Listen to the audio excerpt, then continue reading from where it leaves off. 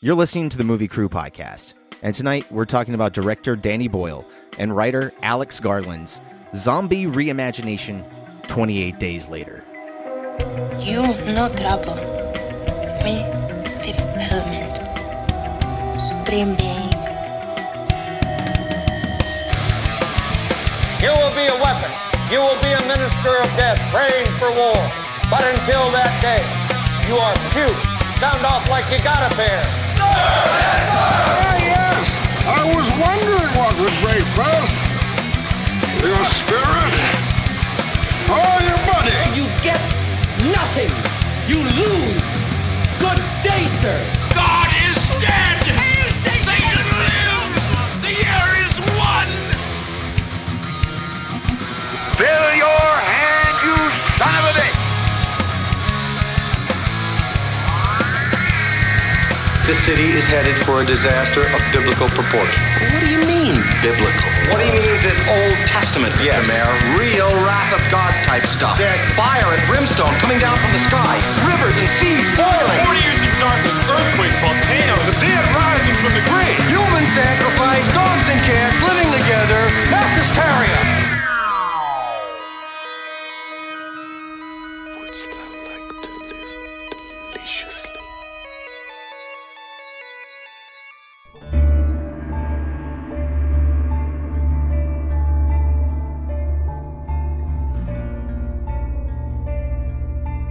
Welcome to the podcast. I'm Brian. With me tonight, Mr. Paul Williams. What's up? All right, Paul, we're talking the zombie genre. We talked Night of the Living Dead, the very first modern zombie film. Now we're going into Danny Boyle's reimagination, or I guess reinterpretation or reinvigoration. What kind of is this? I would say this is a total reimagination. You know, what 28 Days Later does is it completely puts this new spin on zombies, because remember, zombies were all slow, drudgy, and for the time, they were terrifying. The zombies, or I guess, would you call them zombies? Okay, yeah. The infected? Infected? They are the infected. That's true. These are not really zombies. We're going to call them zombies in this episode, but I guess we should call them the infected. We'll try to, but it's hard not to call them zombies. Yeah, I mean, because they are kind of zombies. They are totally fast zombies. But the other real big thing is, though, the key difference is in Romero's zombie verse and all the other zombies, you were dead, and then you came back to life. These are just infected people that are still very much alive. Like, you see them in the movie, and you don't have to shoot them in the head to kill them. You can just put them down like a normal person. And Romero and other zombie stories are, once they're bitten, they have to die before they become reanimated. Oh, sometimes they don't even have to be bit. Like in Romero's, those people weren't bit. They were already dead. Like, there's corpses coming out of the ground. But I mean, if a live human is bitten by a zombie, they become a zombie. Yes. With 28 Days Later, you don't even have to be bitten. You could get saliva on you or blood. I mean, anything. And another thing changed that this virus is really fast acting, between 15 to 20 seconds. Yeah, it's almost ridiculously fast acting to the point of, if I have one problem with anything to really bitch about, I mean, this is how good this movie is. I'm complaining about the speed in which zombies turn. Or when a person goes from normal to rage, crazy infected. Because I guess fans have dubbed this the rage virus, but it's never called that in the movie, I don't think. I think they actually do refer to it as being the rage. I don't think they ever call it. They never dub it the rage virus.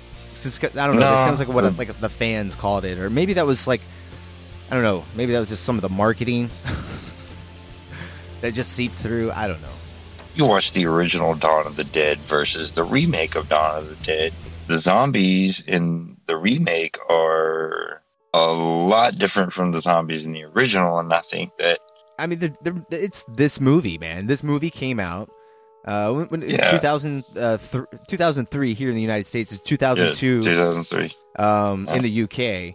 Although, to be fair, Resident Evil did come out, I think the year before, or a couple months before this came out. I don't know if it came out at the same time it did in the UK.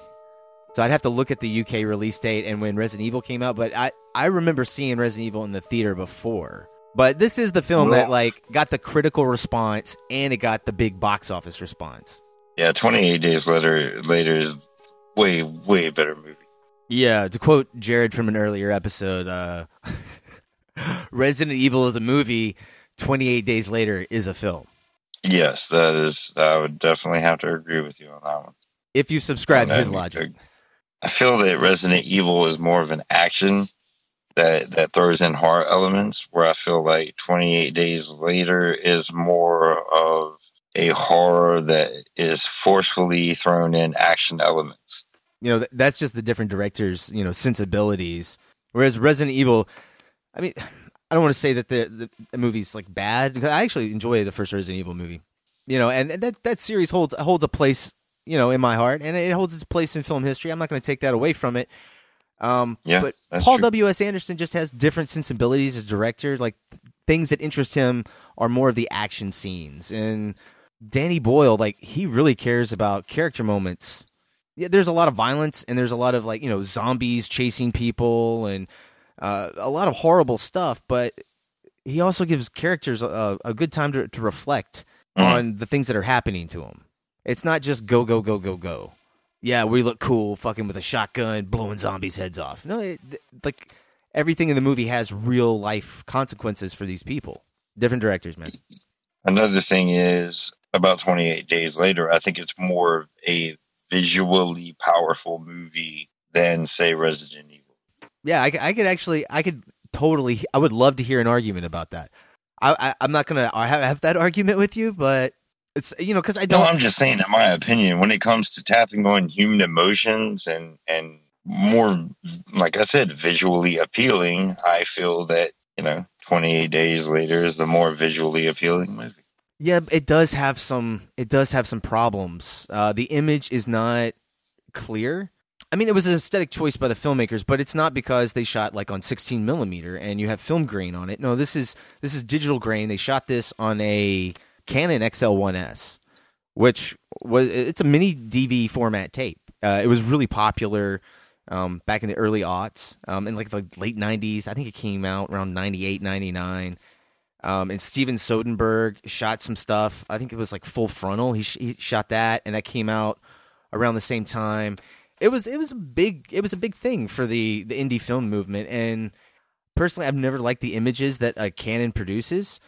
Its historical place in film history, I think, it's felt. I felt like it was the camera that was priced around $2,000 to $6,000. It was somewhere in that ballpark, depending on the lenses and packages and things like that you got with it. But it was a camera that you could pretty much afford. I have to say, this camera was the start of a lot of things. It gave a lot of people confidence to do things. What this movie used it to expand their budget, which is brilliant. I mean, the drawback is it's standard def footage. Like, even when you watch this on Blu-ray, you're watching upscaled footage. I mean, it was so it was shot on mini DV tapes at standard definition, and then that, I guess, is what's getting scanned for the master. Because this was shown on film in theaters. So there were film prints of it. But so it does look better than, your normal movie that was shot on a Canon XL1S. I mean, like, the lighting is good here. But, I mean, the camera does have some drawbacks. Like, the images are blown out. The director of photography did a great job with this movie, man. They're beautiful shots. And I feel like between the cinematographer, the directing, and the editing, everything was done very, very meticulously. You can tell it was. Like, the thoughts were already there, the finished product was going to look like almost. Dude, when you say beautiful, like when you were talking about those, talking about beautiful shots, it's beautiful ugly. Like, even with the horses, the whole thing with the horses, like, I think that is visually appealing. It's definitely not gorgeous like a film. You but know like what I mean? you said, the choice was there, to use this camera and take money, and that was smart. Well, that's what I mean by beautiful ugly. You know what I mean? It's like I think they're using that. They're using that as a stylistic choice, as well as a money choice. I mean, it's not just all about the money. And we'll get into it. You know, when we come back from it, we'll play the trailer. When we come back from that, we'll get into a little bit more of he chose this in particular look, and I don't know. I think it raises some questions in the film and what he's trying to say with the movie, especially with like violence, because there's a lot of messages here in the film. Yes, there are.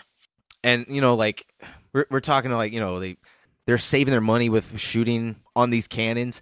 And one of the reasons is because they can shoot super fast. There are shots in this movie where you see a main character walking in the middle of London and there is nobody there. Like, no one. Yeah. And there are huge wide shots. And you're talking about planning. Like, oh my God. Dude, can you imagine? Like, fucking shutting down. Well, dude, I don't know what that bridge is. I mean, I don't know what that bridge is right there by Parliament and Big Ben and all that. Yeah. Yeah. Dude, can you imagine the amount of traffic had to be diverted and detoured? Even if it's early in the morning, it's like, I don't care what day you're shooting. That's a huge city, man. Can you imagine? Like, oh yeah. Oh my goodness. That sounds like a logistical nightmare, and to do it for a horror movie. Like, how the fuck did you yeah, we're making a zombie movie. You know, like, okay, I'll be honest, when you're going to shoot locations and you're getting permission, usually people want to know like a vague idea of what you're doing. If you're shooting a horror movie, you try to just describe the scene that you're shooting and not go into the details of the plot and what the movie's actually about. Because in certain locations, if you tell them you're shooting a horror movie, and it's like, oh yeah, this person's getting stabbed over here and their soul's getting possessed later on over here in the script, that turns some people off. That doesn't fare very well with people. Yeah, so some people are a little prejudiced to the horror genre, and we'll tell you, go fuck yourself. Yep. So, you know, hey, what are you gonna do? Yep. Hey, man. It's just I can't believe it. And not only that, there were a lot of areas of the city of London that they shot, and I don't know if it was only London or other cities, but I think a lot of the vast majority of the movie was actually shot in London, or at least all the city stuff was. You know, I imagine that, dude, that was just a freaking nightmare, I imagine. Oh, I know they had a bunch of cameras out, and they were just rolling this stuff. And man, I was reading somewhere where they had like 45 minutes. They had the streets shut down, and then, man, if you look at like the props that they have out in the streets, because the that's streets what I'm saying, man. All the trash. But yeah, all the trash. But dude, there's garbage a turned over bus in a shot, and it's like, what the hell? So that means you got 45 minutes to set all this shit up. Yeah. Film what you're going to film and clean all this up. Be done with it. Like, dude, you know how big of a deal it is to turn a vehicle over on its side in the middle of a fucking street? Well, I imagine it's a pain in the ass. Oh, my my whole thing God. is, I was sitting there thinking, dude, the permits it's so you weird have to have. Oh my God. That I was sitting here thinking this shit, and I was just like, especially when he's walking on the bridge, I'm just like, damn, dude, that's a lot of garbage. You know, it's the one part of the movie, like, regardless of what you think about the style of the film and how it's shot and how it looks, when you see those set pieces in London, man, you're just like, this looks so expensive. Yeah, it does, because I'm sitting there thinking, I'm like, I wonder how many people it took to clean all that trash up. How many people it would take just to clean up the trash? It's the low-budget I Am Legend, dude, all right? They probably had the PAs do that crap. Yeah, they probably did. A huge, huge art department. Or a bunch of interns. Oh, yeah, they probably went to some school, some film school in London. We're like, hey, so what are you guys doing today? I've heard they'll sell you out pretty quick. Oh yeah, it's free labor, you know. I mean experience. It's experience. Oh yeah, free experience. Yeah. Well, you don't get to do a lot of experience when you're like just on a walkie, keeping people out of a door. I'm just saying, you're gonna give somebody some experience. I mean, at least let them in the set to see what happens. I know every school is different, but anyway, side rant. I did want to say, before I forget, man, talking about film school just jarred this memory. The film composer for this movie, John Murphy. This guy is so cool. I think it was the first thing I worked on in Memphis. It's this short film. It's called Suicide Jack. Man, I was really excited about it. Put a trailer together, and I used In a House in a Heartbeat, or I think that's the name of the track. I really loved it. Put it in the trailer, and I think we may have even used it in the end credits. But anyway, when we were doing the trailer, they were saying, "Oh, like, you can't use that music." And anyway, the director sent him an email asking for permission to use it in the trailer and maybe the film. Sent him a link to the movie. Watched it, said he loved it, gave us permission to use it. And the coolest thing, the thing I thought was like just a real nice touch, is he sent the director like a CD with some of the things he's working on, and some like fucking deleted tracks or some stuff. Burned it onto a CD and wrote the tracks down, dude, by hand in a pen. That's awesome, man. Right? Like actually took the time out of his schedule to do that. Because I mean, I really enjoyed the soundtrack of this movie, man. Yeah, don't start flooding John Murphy's emails now that I said that. But when you're first starting out and somebody does that for you, it means a lot. It's just really cool because most people would not give a fuck. Yeah, either that or if they didn't ignore you, they would charge you out the wazoo for money. A lot of the music has this kind of eerie post rock sound to it, and it is really a lot of the music is really good. I don't really listen to a lot of soundtracks for movies, but I do adore the soundtrack for this movie. Yeah, I mean, dude, they use his music in so many trailers. The Avatar trailer. I think it's was it the final trailer? It's the one everybody got really excited about. It's the long one, but the music in that is from 28 Weeks Later. John Murphy did that. I think it's the helicopter chase. Okay. I mean, dude, yeah, everybody likes this guy. I mean, if you've seen a trailer in the last 10 years, you've probably heard his music. We may be a little biased here too. Man, see, yeah. Well, I guess you're not. No, so look, yeah, I'll just get no biasm here.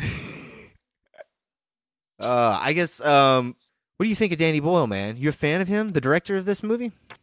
Yeah. Well, I guess considering that I really do enjoy Trainspotting and 28 Days Later and 28 Weeks Later. He didn't do 28 Weeks Later. Damn it. Okay, well, never mind. Yeah, somebody else came in and directed the sequel. Recently, he's done the Steve Jobs movie with Michael Fassbender. See, I haven't seen anything, man, he's done, recently. He did 127 hours. Did you see that? That was pretty good. Yeah, I did see 127 hours. Yeah, he did that. That was pretty good. Yeah, that'll make... Ooh, man. Ugh, that movie make you cringe a little bit. And, of course, he won the Oscar for Slumdog Millionaire. Yes, I have seen Slumdog Millionaire. That's a good one. Dude, that's a good feel-good movie, I usually don't like feeling good, so I'm not into that kind of cinema usually, but I do like that movie. I hate movies that make me feel good. That's right, man. If you're not walking out of a movie thinking about suicide, then I don't know if you watched a movie. You know that one movie with that one kid that does everything nice and he just wants people to do nice things for everybody else? I hate movies like that. Oh, my goodness. I'm a fan of Danny Boyle, man. I like his stuff, dude. I don't know. I like how he started. He definitely started in the indie scene and grew from there. And he's definitely had a really interesting career. And he's really good with actors. He's pulled off some really good and hard ensembles. Like Steve Jobs, some of the cast in that, I didn't think that was going to work as well as it did. And he pulled it off. He got all of them working together just beautifully. And of course, Alex Garland, the writer, he directed and wrote Ex Machina. Oh, he did? Yeah, have you seen that? No, I have not seen Ex Machina, but I've been wanting to check it out. Yeah, you should check that out, man. That was one of our very first early podcasts. Single digits, I think, even. But man, I really, really like that. I've seen that 4 or 5 times over the years since that's been out, or 2 years, maybe 3. Dude, that is a tremendous film. He came in and directed that, but I really like his writing stuff. He wrote that the Judge Dredd remake, Dredd, with Carl Urban. Did you see that? Oh, yeah, he did do that, didn't he? Yeah, man. And that was Yeah, great. I kind of forgot he did do that. Yeah. That was Dude, so exciting. that Judge Dredd remake was way better than that garbage-ass Sylvester Stallone. Oh, dude, it was so good. And, I loved that and The Raid came out in the same year. And they were both like, I don't know, just badass like siege movies with these guys having to work their way up or down buildings and just, oh, man. I don't know. I loved the Dredd movie. The slow-mo. Well, to me, with the Dredd movie, it seemed more like the comic to me. The one with Sylvester Stallone, I felt like they tried to make it more kid-friendly and stay away from the roots of it. The comic is a little tongue-in-cheek, though, dude. Yeah, but I mean, it's pretty not damn serious, man. No. I mean, it's got a pretty good line of satire running throughout the comic, man. I mean, I don't know. Yeah, that's definitely not a serious comic.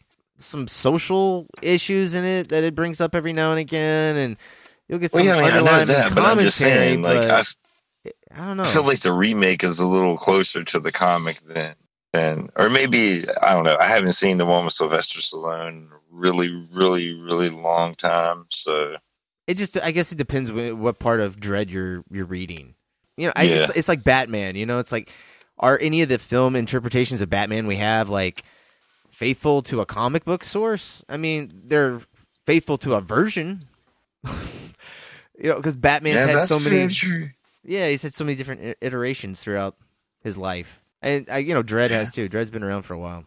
The movie's great, though. I don't want to talk so much shit about the Stallone version because, you know, I kind of like that one too. I guess it's a guilty pleasure, but whatever. Yeah, hey, nothing wrong with that, man. No, it's not a guilty pleasure because I don't feel guilty for liking it. Don't feel guilty for liking it, man. Maybe it's all good. Maybe an ashamed pleasure. Share your feelings, man. Just share your feelings. I don't feel guilt. I feel maybe ashamed that I like that. Why do I like this movie so much? I don't know, man. I think we all have those movies that we're like a little ashamed that we like. All right, guys. So we're going to take a break. We're going to play the trailer. And when we come back, we are going to get into a massive spoil-filled discussion for 28 Days Later. No! No!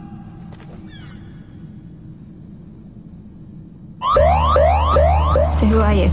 Wake up today in hospital. Wake up and I'm hallucinating. I've got some bad news. They're infected. Infected! What? Infected with what? Oh, I shouldn't have done that. It's the blood. There's something in the blood.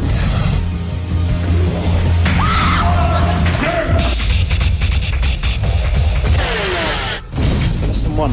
You never go anywhere alone unless you've got no choice. Hello? Lesson 2. You only travel during daylight unless you've got no choice. See, this is a really shit idea. You know why? This is obviously a shit idea. We have to leave now. More will be coming. They always do.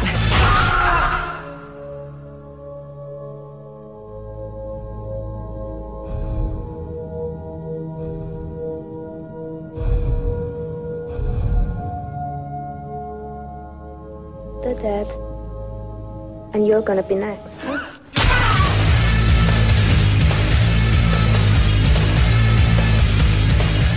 And we're back. That was the trailer for 28 Days Later.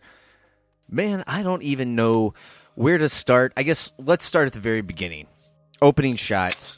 You don't get you get the 20th Century Fox, the Fox Searchlight logo, and then you just start getting images of violence. And lots and lots of violence.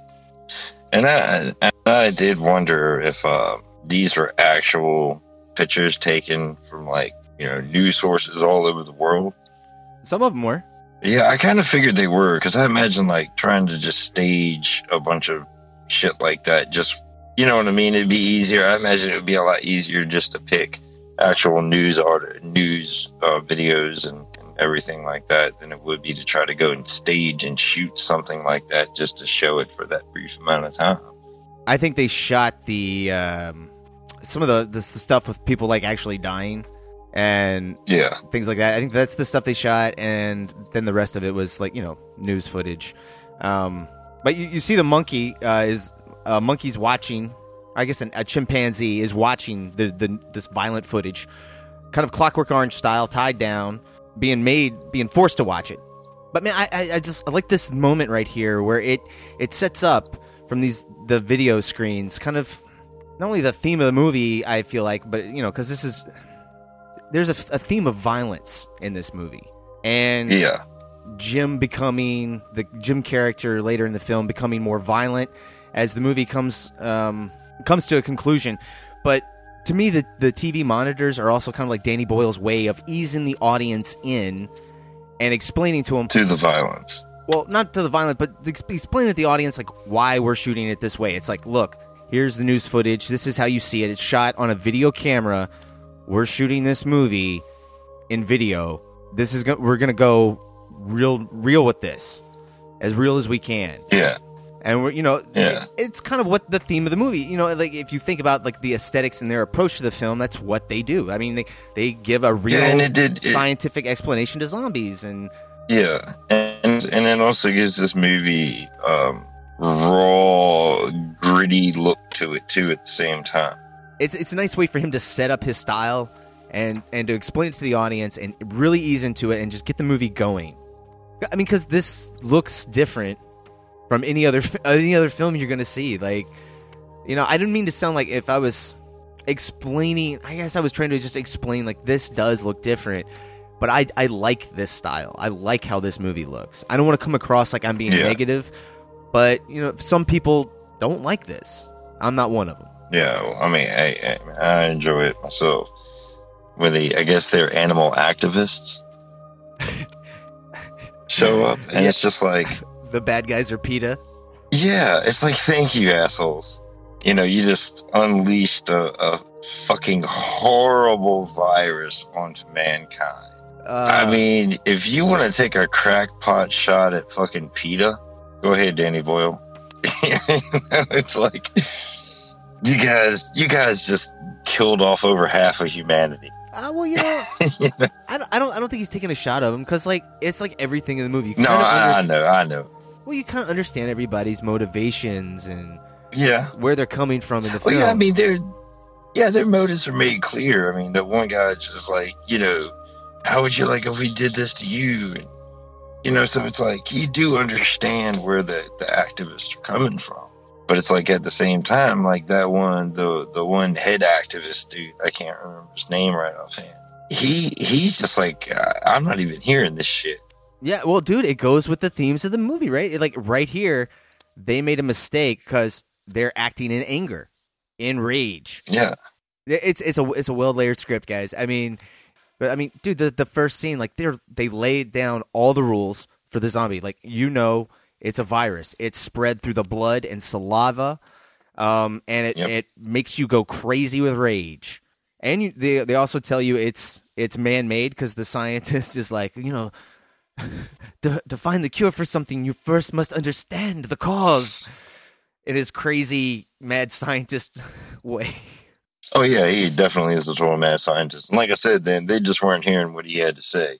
I love how they spit up like all the fucking blood, man. Like right when they get infected, they just like vomit all this. Oh yeah. All this. And blood this out. is also when you realize one of the things that you pointed out that you really didn't care about the movie, which I really don't have a huge problem with it, is, this monkey attacks the chick and then like, dude, she's infected within seconds, and that's one thing, if you actually think about it, that's one thing that really makes this movie even more terrifying, is the fact that once somebody gets infected, like it takes a hold of them quick, which means this virus can spread even faster than, say, your typical zombie virus.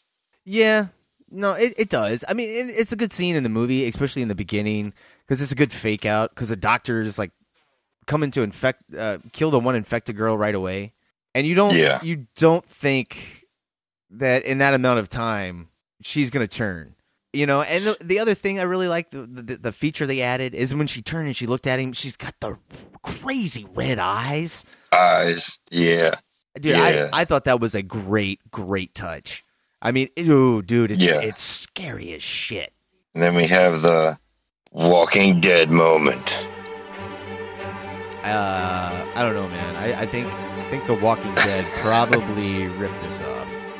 It's like, I wonder how many people have actually saw this movie after watching The Walking Dead.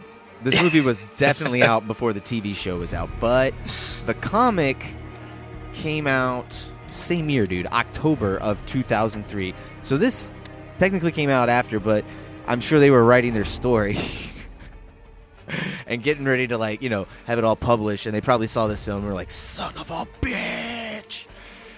Hell, we're going to just go with it anyway. Actually, I think I actually saw, I have to look and put it in the show notes, but I think I actually saw, I was reading, the creator, Robert Kirkman, actually said something to that effect, like, oh man, I get that asked that all the time, and, you know, it's like, no, we had already come up with that idea, and then the movie came out, or something along those lines, but I'm sure he's sick to death of it being asked that question.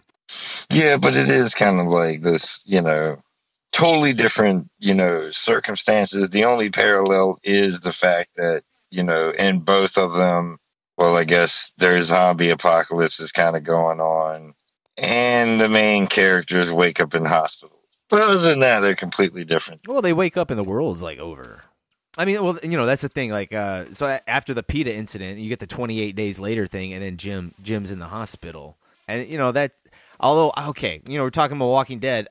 Now that I'm remembering, doesn't Resident Evil also end this same way?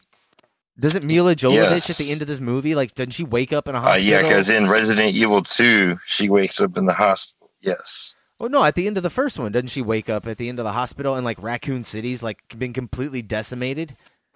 Yes, she does. Yes, she does. She, like, shoots the shotgun, and the camera pulls back, and it's like... and she's still wearing, like, the hospital gown and shit. Yeah, it's terribly cloned, like, the same 4 streets over and over again. Yeah. Yeah, go back and watch that shot when it pulls out. It's like the same, like, 4 head's all blocks. shaved. But, okay, so, dude, man, maybe Resident Evil was a little bit more ahead of its time than...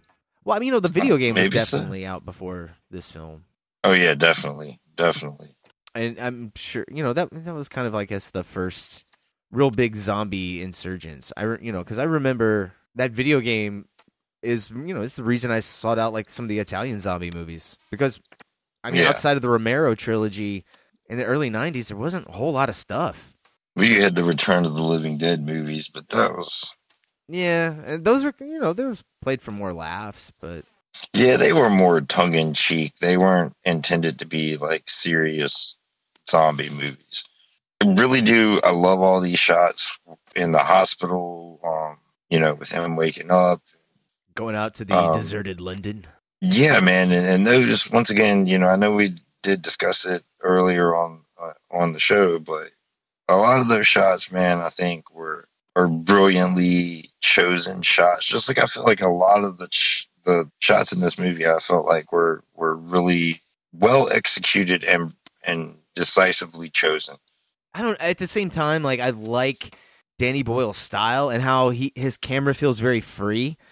But, you know, even though when they're walking through the streets, there are these moments where, you know, yes, you get these handheld shots, but then you also get these huge wides where you get to see just how... Yeah, like the one where he's walking and it pans back and you see the Ferris wheel and then in London. That one on the bridge where you're talking about where you see, like, Parliament and Big Ben. Yeah. That's one of those handheld ones. It's just like, you know, it almost feels very documentary style in the moment. The way the movie looks with its video quality, man, dude, it really puts you there. It gives you this total sense of, like, you know, he's waking up like, man, what is exactly going on? You know, and you get a little bit of a tidbit when he picks up the newspaper and reads about the evacuations. He's waking up from a coma because he was a bicycle carrier that you find out later in the movie, you know, and he had some accident. Here he is waking up from a coma, and it's like, dude, is everybody gone? Did the apocalypse happen? Yeah. And I slept. He's gonna go find him a Rolls Royce Phantom, baby. Speed through the streets of London like Will Smith did in that Mustang. No, he's not going to do that. No, he's so confused, man. And the film does a really good job of putting you in the Jim character's position. And yes, it does. It does. Because Cillian Murphy does a great job, man. He nails this here. Oh yeah, he does. I mean, he's walking around screaming "hello, hello," you know. You get this total sense of isolation, and you get to feel this like isolation in a place where there should be no isolation. Oh no, it's totally creepy.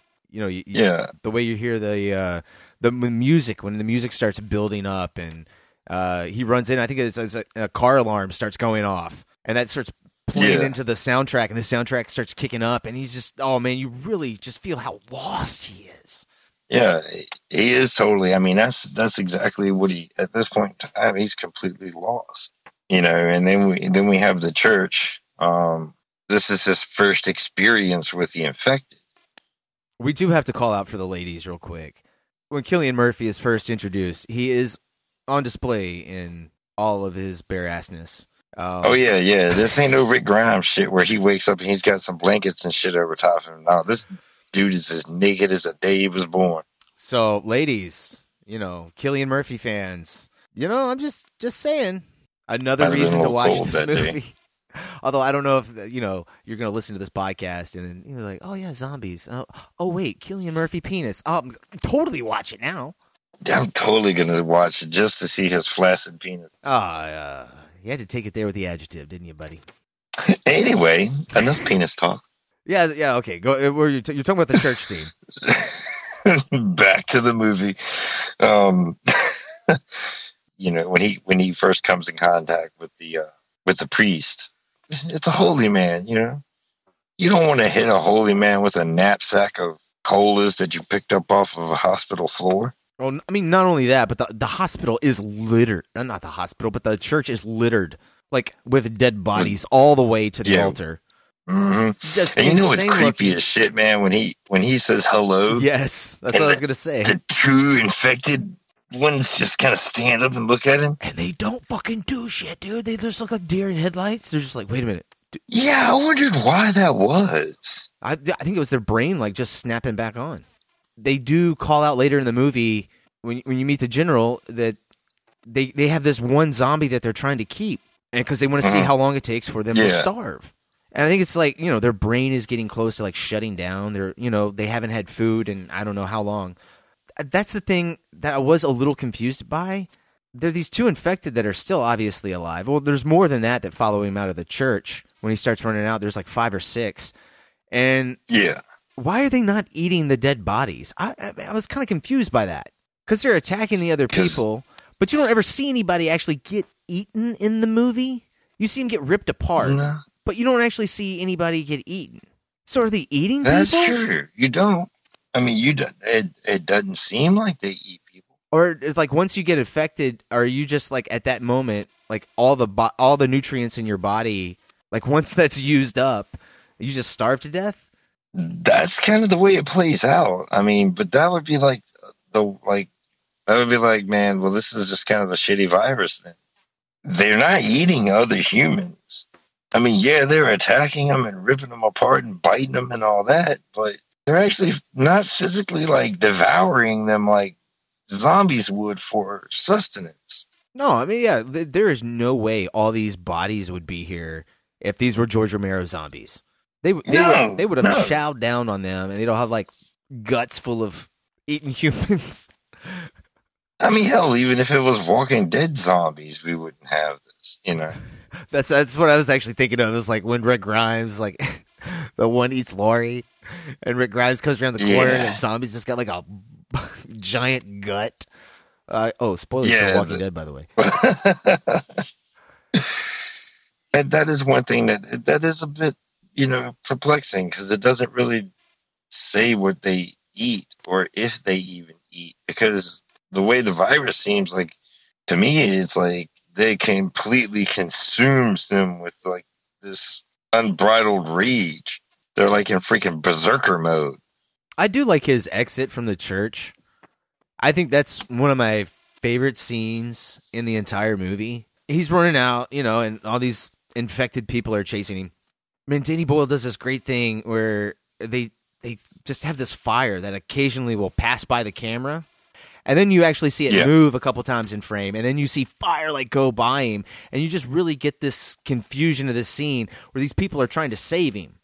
But how it's shot and cut, and how you're getting it from Jim's perspective, and then you're seeing Jim, and it's well done, and you really get the sense of confusion and like, okay, wait a minute, are you a threat? Are you good? Okay, wait, you're trying to help me. Are you friend or foe? Yeah, exactly, and it ends in with a gas station just exploding. Totally over the top, but oh man, a lot of fun. But it works, man. It works. Yeah, I always remember the wide shot of the gas station exploding, looking bad, but I was watching it this time and I was like, hey, you know what? I thought it looked pretty damn decent, dude. Yeah, I was impressed. For whatever reason, I remember that looking kind of shitty, but I was really impressed with it. I was also impressed when they show like Manchester burning later at the end. Yeah, that's a little bit later on in the movie. But yeah, so now we're introduced into our next two characters, Selena and some guy that's gonna die in like a couple of seconds. So I mean, really, doesn't even matter. It doesn't, because look, here's the thing: Naomi Harris as Selena, she steals this movie, bro. I mean, Miss Moneypenny herself was in this movie. Dude, when she took off her gas mask and I saw her face, I was like, "Oh my gosh!" And see, this is another thing that I kind of I do want to discuss is the development of the characters in this movie. Because when you first meet the character Jim, his character is a lot different at the end of the movie, along with Selena's character. They both have good arcs. Yeah. When you first meet her, she's like this straight up badass, take no shit chick who doesn't want to really rely on anyone else. Oh, dude, like, okay, Jim wants to go see his dead parents, sees his dead parents, some zombies show up. Dude, the other guy she's with, that I don't know how long they've been together. I don't know if they've been together for 28 days, 15 days, whatever. She sees this guy cut with maybe other blood around it, doesn't even wait for him to turn, and she chops him up with a machete. Like, you see his arm go off, and she just starts hacking, bro. Oh, yeah, she fucks his ass up, dude. Oh, it is rough. It kind of made me dislike her character at that moment. And then there's another line. There's a line at this point that kind of does come back to play. And she, where she makes the comment, "Oh, I would do it in a heartbeat. I'd kill you in a heartbeat if you turn." You got maybe about 10 seconds, 10 to 20 seconds. Man. That's cold. That was longer than a heartbeat. Jim? Yeah, you don't fuck around with this chick. Like, she'll cut your nuts off and feed them to you. Yeah. But at the same time, you also got to look at it like this. Well, you're in the middle of some kind of fucked up pandemic that's turning people alive, and they're ripping other people apart. And this chick's the only other chick that's still alive that you found. So yeah, you almost have to hang out with her. When she kills a dude, the movie kind of puts Jim and Selena at odds. Whereas yes, Selena is a little too far gone and maybe a little too kill happy, and Jim's character, Jim maybe is a little too naive. The whole situation hasn't sunk in. Yeah, it hasn't. He hasn't really come to the realization of it quite yet. And like he says he gets it, but he doesn't. Yeah. That's what kind of the film's kind of about, is like these two characters kind of coming to a mid-ground. Yes, like you do have to commit violence, but at the same time, you still have to love something. You still have to have something to fight for and something to care about. Otherwise, why fight at all? Yeah. And that's the theme of The Soldiers as well. Yeah. It's like in an ugly world, you still have to be able to find beauty. I really enjoy the shots where, getting ready to get dark and they're walking through the street and they happen to look up at this, apartment building and they see a bunch of Christmas lights. Jim's, kind of gets like, hey, almost like I told you so kind of moment when he was talking about other people still being alive and everything. And, of course, he's all optimistic about it. And, Selena's completely pessimistic about it. Brings a little bit of, I guess, a reprieve. But then it goes right back into it with them going up the shopping cart barricade, climbing to the top of this building. When the zombies start, rushing up and coming after them, the thing I like is that Jim is worried that Selena is going to leave him. Oh no, they're in. Selena!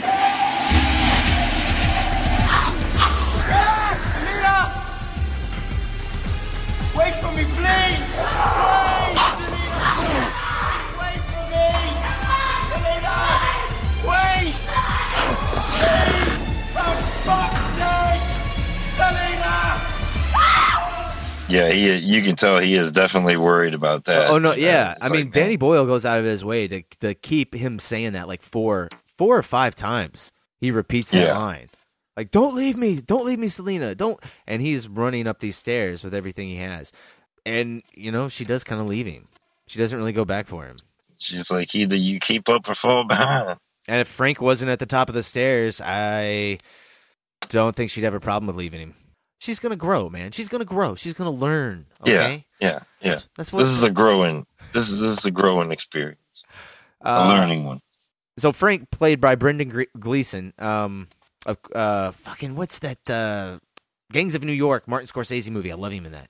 Yeah, Gangs of New York. He plays in Braveheart. This notches you. I mean, that dude plays in so many. He plays in Sweeney Todd. Oh, dude, the Frank character is like the ray of sunshine because this movie has been bleak as balls. And Frank comes in with his daughter, and they just bring so much life and so much joy, not only into the picture, but into these characters. And yes, they do. They're the reason that these guys start changing. Like, they decide to get out of the fucking London because of a radio broadcast that they hear. It's got the answer to infection.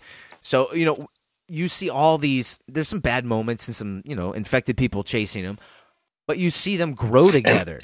And I love the conversation between Jim and Selena, because Jim's like, these people, we kind of need these people. And she's like, no, these people need us more than we need them. And that kind of gets brought up because Frank brings that up. He's like, well, I heard you. I heard you say that. Dude, that's such a good character moment. He's like, these walls are He's like these walls are paper thin, and it's like it's crazy. The voice of reason actually ends up being his, I guess, adolescent daughter, Hannah. Like, she ends up being the voice of reason. Like, hey, you need us as much as we need you. We all need each other. I mean, like, dude, they're out of water. You even see on the roof with all those baskets. Where he's like, oh yeah, the no rain. I mean. Yeah, he's trying to collect dew and tarps. I mean, it's getting down to drastic measures.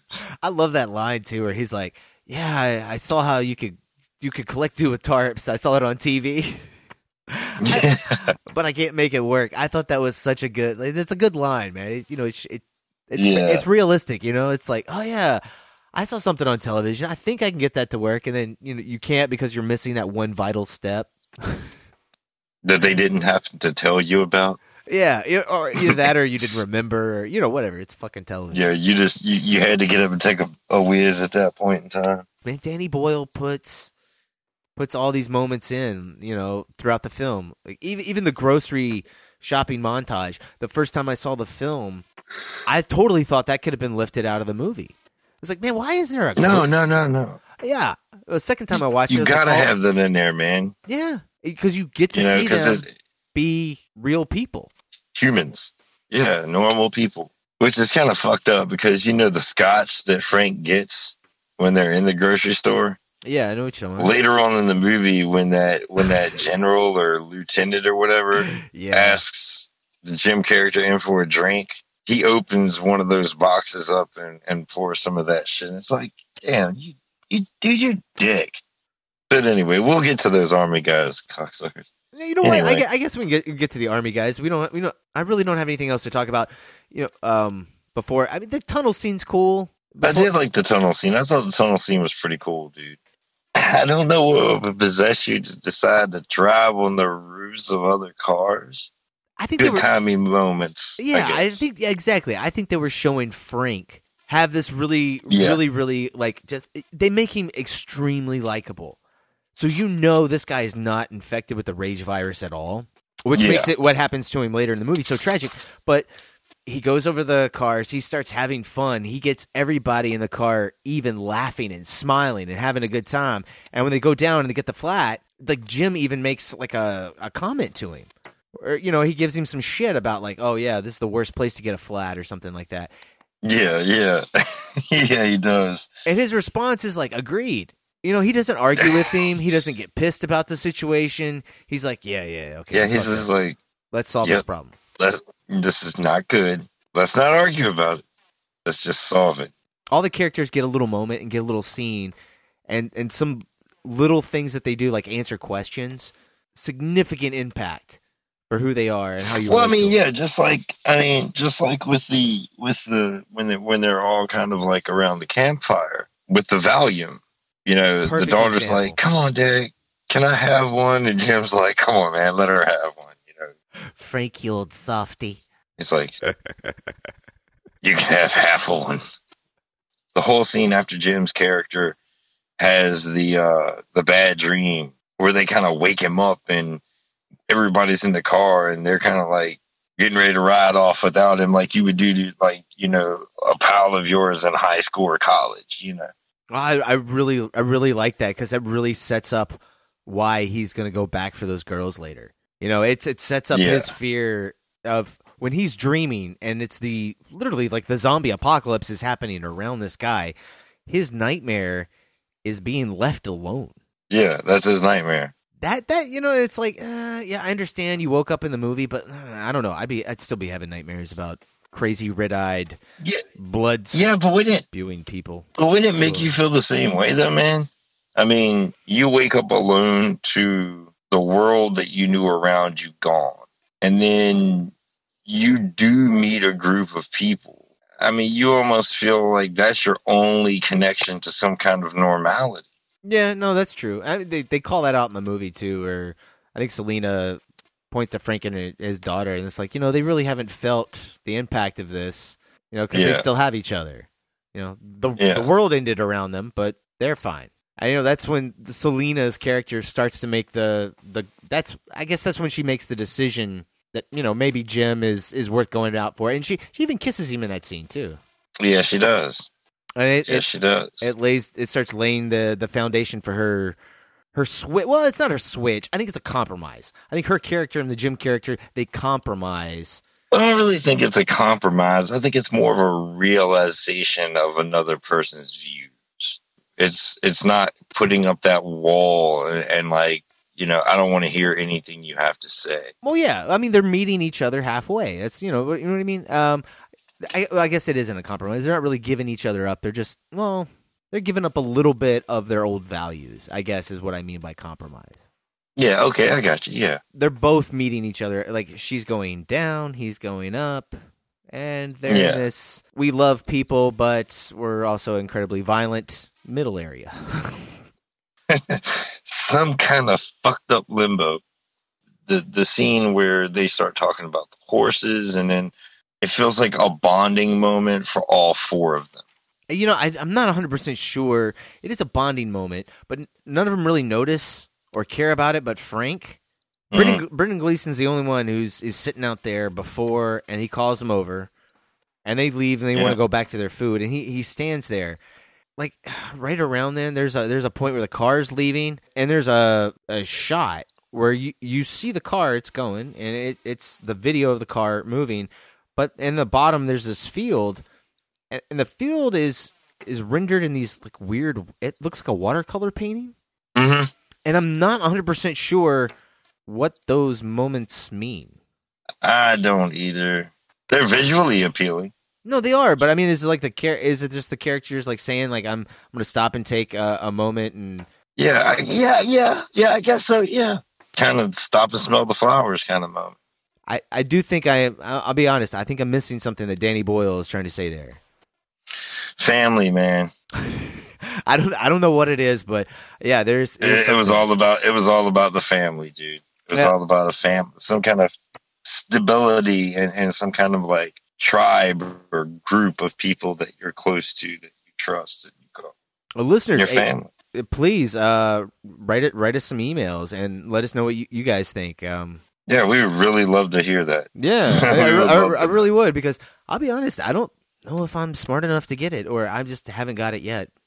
It's hard to process, man, because if you go more than a year without watching it, it affects me, dude. I mean, the sense of dread and just constant tension, just it does get to me after a while, and I do miss some things in the story. Probably because of that. When Brendan Gleeson dies, the character Frank dies, it's kind of like just out of the blue, man. Like, he just happens to look up and a drop of blood drips off of a dead soldier's finger and just hits him in the eye. But I mean, you kind of feel it coming because he blows up in the scene before. And you feel that foreshadowing coming, man, because you're like, oh man, this guy's been so cool, and this is the one moment he loses it. Yeah. He starts getting a little pissed, and you're just like, all right, okay. Yeah. Again, because every time somebody loses their cool, usually something bad happens. Okay, now this is something that I do have a little bit of an issue with this movie. It's like, I understand some people are a little trigger happy, but don't you think like all the soldiers in this movie are super trigger happy? Dude, these soldiers in this movie are fucking insane. And when you first see them, they're like, yeah, step away from the body. They look very official. You get them going to the compound in the back of a truck. They're looking at them. They're very quiet. They're stoic. You're like, oh, man, these guys are serious. These guys are like fucking badasses, like special forces. The longer Jim and Selena and the daughter are there, the more you see that these guys are just a bunch of idiots. The one dude, the one guy with the beard, I can't remember what his fucking name is. The sergeant, the hippie sergeant. Yeah, he's the only dude that's actually trying to do the right thing. What's really fucked up, man, is they paint this portrait of them having some kind of good thing going on here. Even the dude that's heading them, the lieutenant or sergeant or whoever the fuck this guy is, general, whatever the fuck he is. It's Chris Eccleston. He was like, Chris Eccleston. The doctor. Yes. Or like the first doctor of the reboot series. I don't know his actual doctor number. Please don't send me emails telling me go ahead and send me emails with the doctor number. It's fine. Anyway, but yeah, like he's like, well, I'm sorry, you're not expecting a platoon here with triage and helicopters and tons of food and lots of other people. Sorry, this is what it is, but it's safe, it's secure. We have lights, we have power, we have food. I almost like feel at this point in time they lead him into a little bit of a false sense of reality. Oh, I don't ever feel that way, man. I feel like this guy is pretty straightforward with him. He's just like slowly. But you don't really know his intentions at this point in time. No, but he is straight up. I told you the answer to infection is here. It is in a way. Yeah, he does say that. He does say that. He doesn't say he has a cure. He says he has the answer to infection. And his idea of answer of answering this, the answer to infection is hey, we'll just keep all of them out until they starve to death, and we'll just put a beacon out and get all the women we possibly can, so our soldiers can rape them and reproduce and repopulate the fucking world. Yeah, exactly. Because we all need a future. You kind of understand where this guy's coming from. Like, his plan is fucking horrible.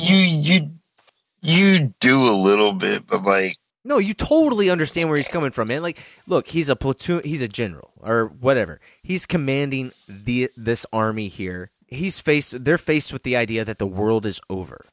All right? And he's trying to keep order amongst his troops. Okay? Yeah, well, he's like, a lot of these guys haven't even seen their wives in weeks. These guys are coming to the realization, like, they're never going to see another woman again. There is no future. There's no possibility of anything. They're just trying to stay alive until they die. He's trying to fight the suicide rate, from dropping from his, like, what is it, a 9 or 10 band fucking army? Like, how big's this army? It's super small. I think it's like 8 dudes, 8 to 10. I get it. How he's doing it is really terrible, and and very irrational. Like maybe invite the women over, and maybe just have like a nice house, and let relationships see what happens, bloom. Man. Yeah, like normal. I mean, this guy just straight gets all like, yeah.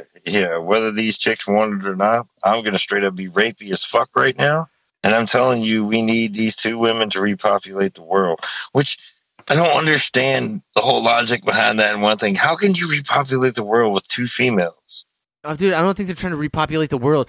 He's just trying to give these people something to live for. All right. I thought that was the whole thing. They wanted the women. Dude, look, he's they could kind of trying to get repopulate shit. He's trying to get them laid, man. All right. Don't ask, don't tell policy, man. I mean, the whole reason anything lives in the first place is to pass on its DNA or its code onto something else to reproduce. So you're taking away your base function of existence. So I get it. I totally get it. How he goes about executing his plan is the most fucked up. It's totally fucked up. Because pretty much what he's doing is totally fucked up. Yeah, he's putting out a rape beacon. he's like, hey, oh my god, dude, we will rape. That is so fucked up, but it's true.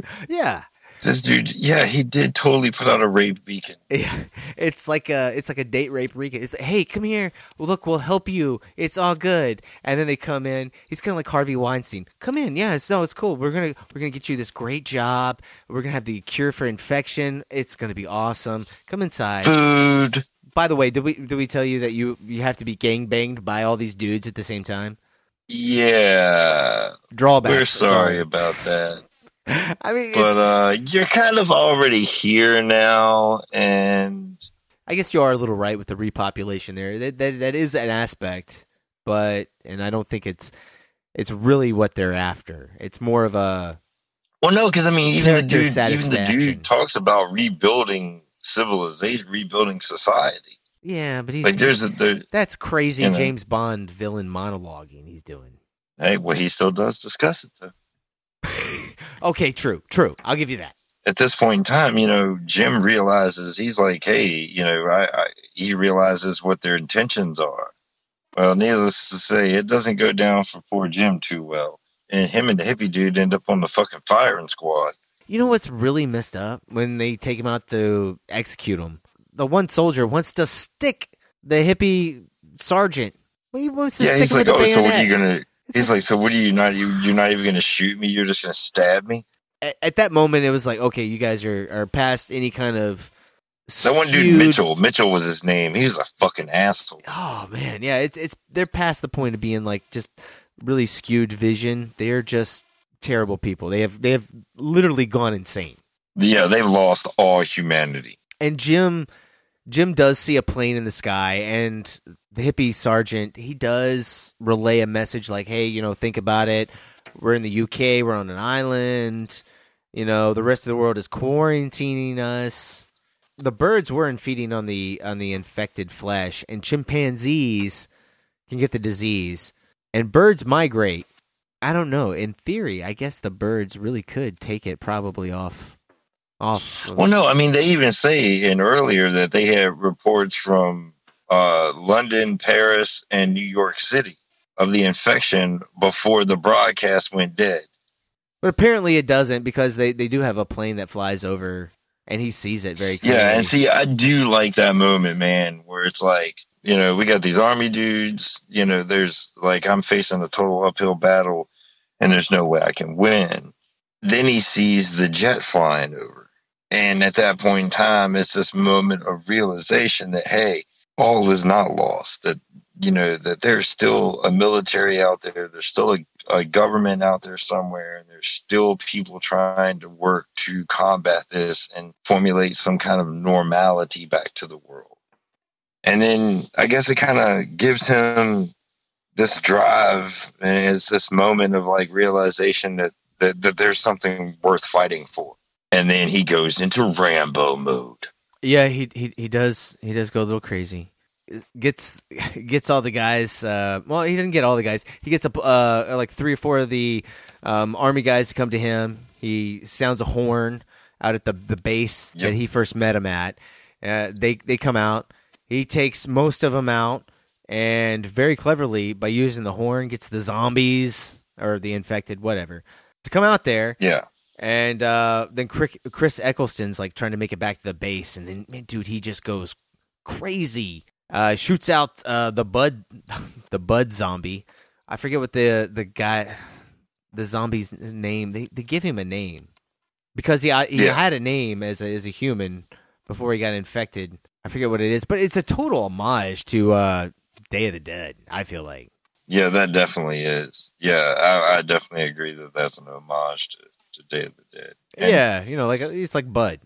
Jim's character, he knows that he's not going to be able to just go and take all these army soldiers head on. So he kind of picks and chooses which one he's going to take out, and then kind of lets the infected do the rest of the job for him. Yeah, pretty much. But I mean, he's also got to watch out for him too, and all the other people that he makes infected. And dude, the end of this movie is fucking tense, dude. Oh my god. Oh yeah, and all that shit goes down, man. He turns, the soldiers, like, I kind of like that one moment when the asshole soldier Mitchell comes in there, and like the one soldier that wears the goofy hat, I can't remember his name, but he comes like screaming and running down the hall, and it's like almost like this comedic kind of moment, like kind of the way they look at him, and then the guy that they were kept chained up, like, kind of comes along after him. And it's kind of like an oh shit moment, Oh, no, that is played really well. I agree. The asshole soldiers like Mitchell and the leader of the brigade, Chris Eccleston. Chris Eccleston's character, man, they get pretty brutal deaths, which their deaths are totally justified, in my opinion. You can't blame them. I mean, they may have been fine and normal people in a completely adjusted society, but you have to remember, like, that one dude Mitchell, he was probably that dude Mitchell was probably just a douchebag in real life. Yeah, he was probably a date rapist in real life. He probably was. Civilized society. But I mean, they do, man. They say so many things with these army guys. Like, even Chris Eccleston has like some weird fucked up thing when they're having dinner, where he's just like, people were killing people before this happened, and people are killing people now, so this whole zombie apocalypse is kind of normal for me. It's just like, what? Yeah. Wait, this is normal for you? Your life was so fucking bad. You were in so many conflicts that this is normal for you? I kind of understand all of the characters' motivations very, very well. They're wrong, but I understand them, and they're still understandable. Yeah, they're painted very vividly, dude. They do a really good job of making every moment in the movie feel lived in, so you understand it. The Mitchell dude gets killed. Hannah, Selena, and Jim. Hannah gets the car. Well, they're going to the car. They think they're going to get away, and Jim gets shot. I like the original ending better, though. You do?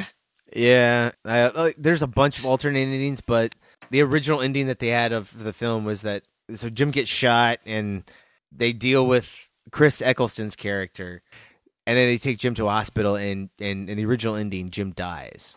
Yes, he does. I like that better, man. It feels... You do? Yeah, it feels more bookendy for that character. Like, he awoke in the hospital, he goes in the hospital, he made his violent transformation arc from being a very extreme pacifist to becoming a man of this new world. He's done. And maybe he went a little too far, and maybe he paid the price for his rage, because like every time somebody goes a little too ragey in this film, there is a price paid for it. Every time. Yes, it is very interesting. And I don't know, I do like the actual movie ending, where they get away. You do get that brief shot with Selena and Jim in the hospital. Jim wakes up in this little cottage in the Highlands. I really do love a lot of these shots, these, landscape shots. They're gorgeous. And I felt like that this was a way for the movie to end on a positive note and also give room for a sequel. I think the movie already had perfect room for a sequel. I don't know, man. This feels like bullshit. Audience fucking notes to me, like a bunch of pansy ass motherfuckers who are like, "Hey, man, I need my characters to have a good resolution at the end of the movie." You know, even though this movie is bleak as shit from start to finish. I mean, and then you get this uplifting moment at the end after the hospital scene. You get another 28 days later. Text pops up at the bottom of the screen. I think it's the bottom right corner. Right after that, it is all film after that. And this stuff looks, when you're talking beautiful, this does look beautiful. And when you see film again, instead of Canon XL1S shot mini DV, oh my gosh, man, you can immediately tell the difference. Like, I thought that was a beautiful stylistic choice to shoot it on film. And you just breathe a sigh of relief. It's almost like, oh, I know Jim's okay. You know why? Because this is so beautiful. There's no way he's not okay. When it comes to find out that they're actually getting saved, or the jet flies over, hey man, there's a potential that things will actually work out for these folks. The ending that's on the movie, yeah, It's very uplifting. You get the hello written on the hillside, which I love because they're still working on the O. So right when you first see it, it just says hell. Yeah, it's not even finished yet. I like that. I thought that was a great insert. But yeah, they bring the O out. It's very uplifting, and it ends at a close up of Jim. It bookends it enough. I understand what Danny Boyle's trying to do there. He's like, okay, well, look, we started, because the PETA scene when they're breaking into the lab, that really feels just like a prologue to the movie. It's just some information. It could have been text on a screen, but I liked it as a scene, and they gave you all the information really well. It was very well constructed, gave you in and out. It's not that long. It's like less than 5 minutes, maybe 5 minutes. Yeah. I don't know. The close up on Jim at the end, it does work. I don't know, but it ties it better together if he fucking dies in the hospital at the end. I like that ending better, man. It's just, it's not the ending I would want as an audience member watching this movie for the first time. I'll totally give you that, because it'd be like, oh no, I want Jim to live. I like this guy. He's done this. I want Selena to live. I want Selena and Jim to go on and have some kind of relationship after this event. Yeah, you want some kind of like fairy tale ending. But the movie is set in this very, like, this is real world. This is real life. This is what would happen.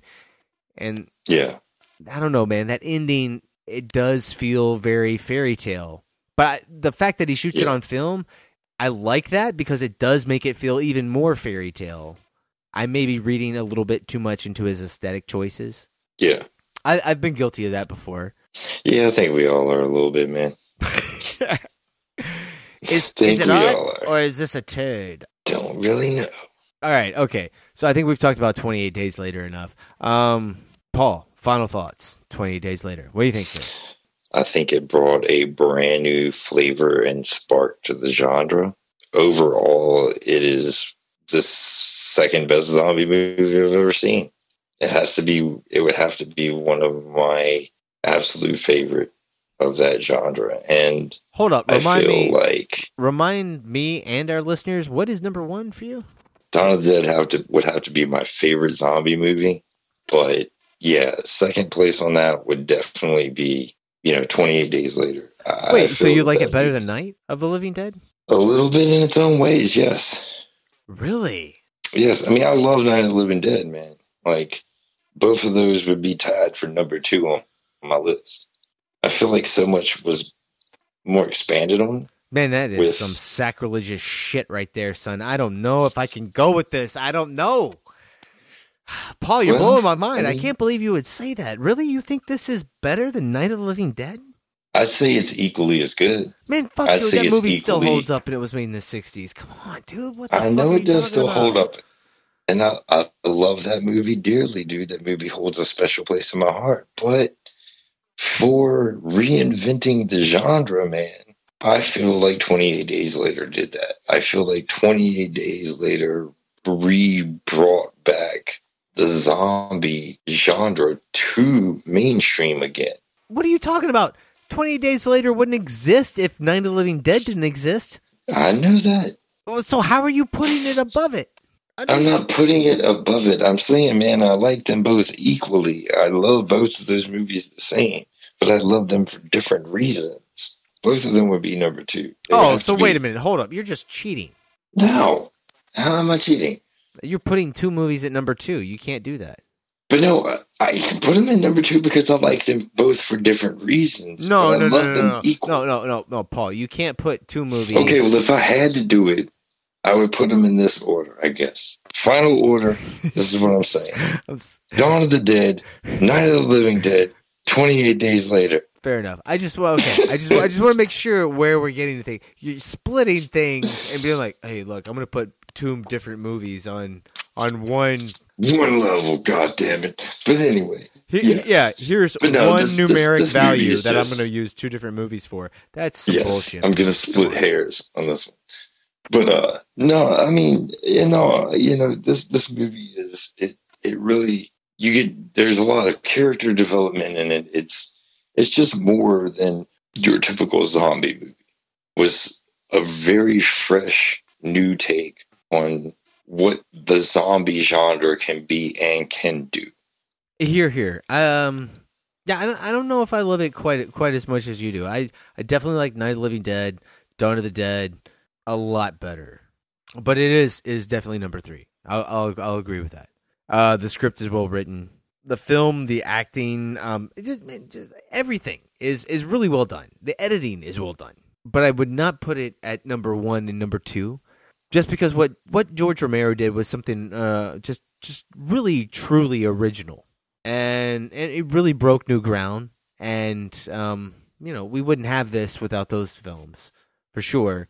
And I do think they do certain things better, but I will say that the acting in this film, the themes, and the character arcs are better in this movie. I think this is maybe it's the better movie than Night of the Living Dead and Dawn of the Dead, but it's definitely not the better zombie movie, and it's definitely not the better horror film.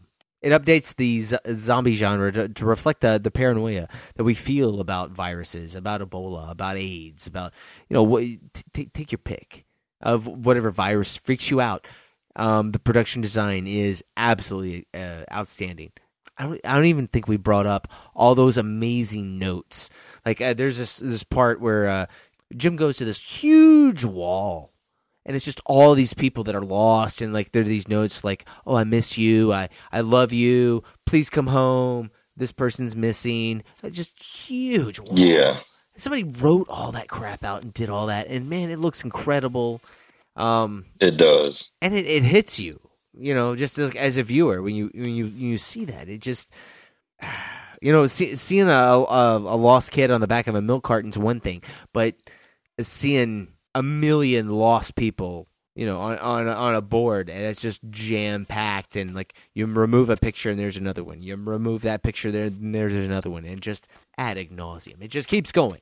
I don't know. I don't know if it's a masterpiece, but it's definitely a cult classic, and it will be remembered and studied for a very long time. I kind of put it in the same place as I would put The Matrix.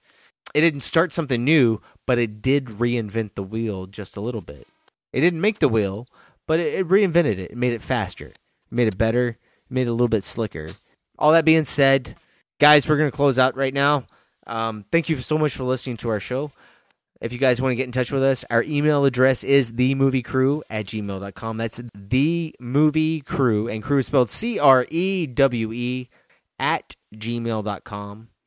We would really appreciate it if you guys left us a 5-star rating, or any rating actually, on iTunes and Stitcher. Paul, where can people follow you, good sir? They can follow me on Twitter at Paul R. Williams J1. And if you want to check out some really cool and interesting and experimental music, you should check out the guy who does our music for us, Aquarius Weapon. You can check him out on YouTube, Facebook, and Twitter. Yes, please do that, Aquarius Weapon. We're usually posting all of his new tracks on Facebook and Twitter, so you can find all that stuff at Movie Crew Pod. And speaking of music, we close out the show every single time with a little bit of ditty, little bit of that soundtrack bliss. We will be playing track 18 from 28 Days Later soundtrack. The title of the track is In the House in a Heartbeat from John Murphy. Enjoy.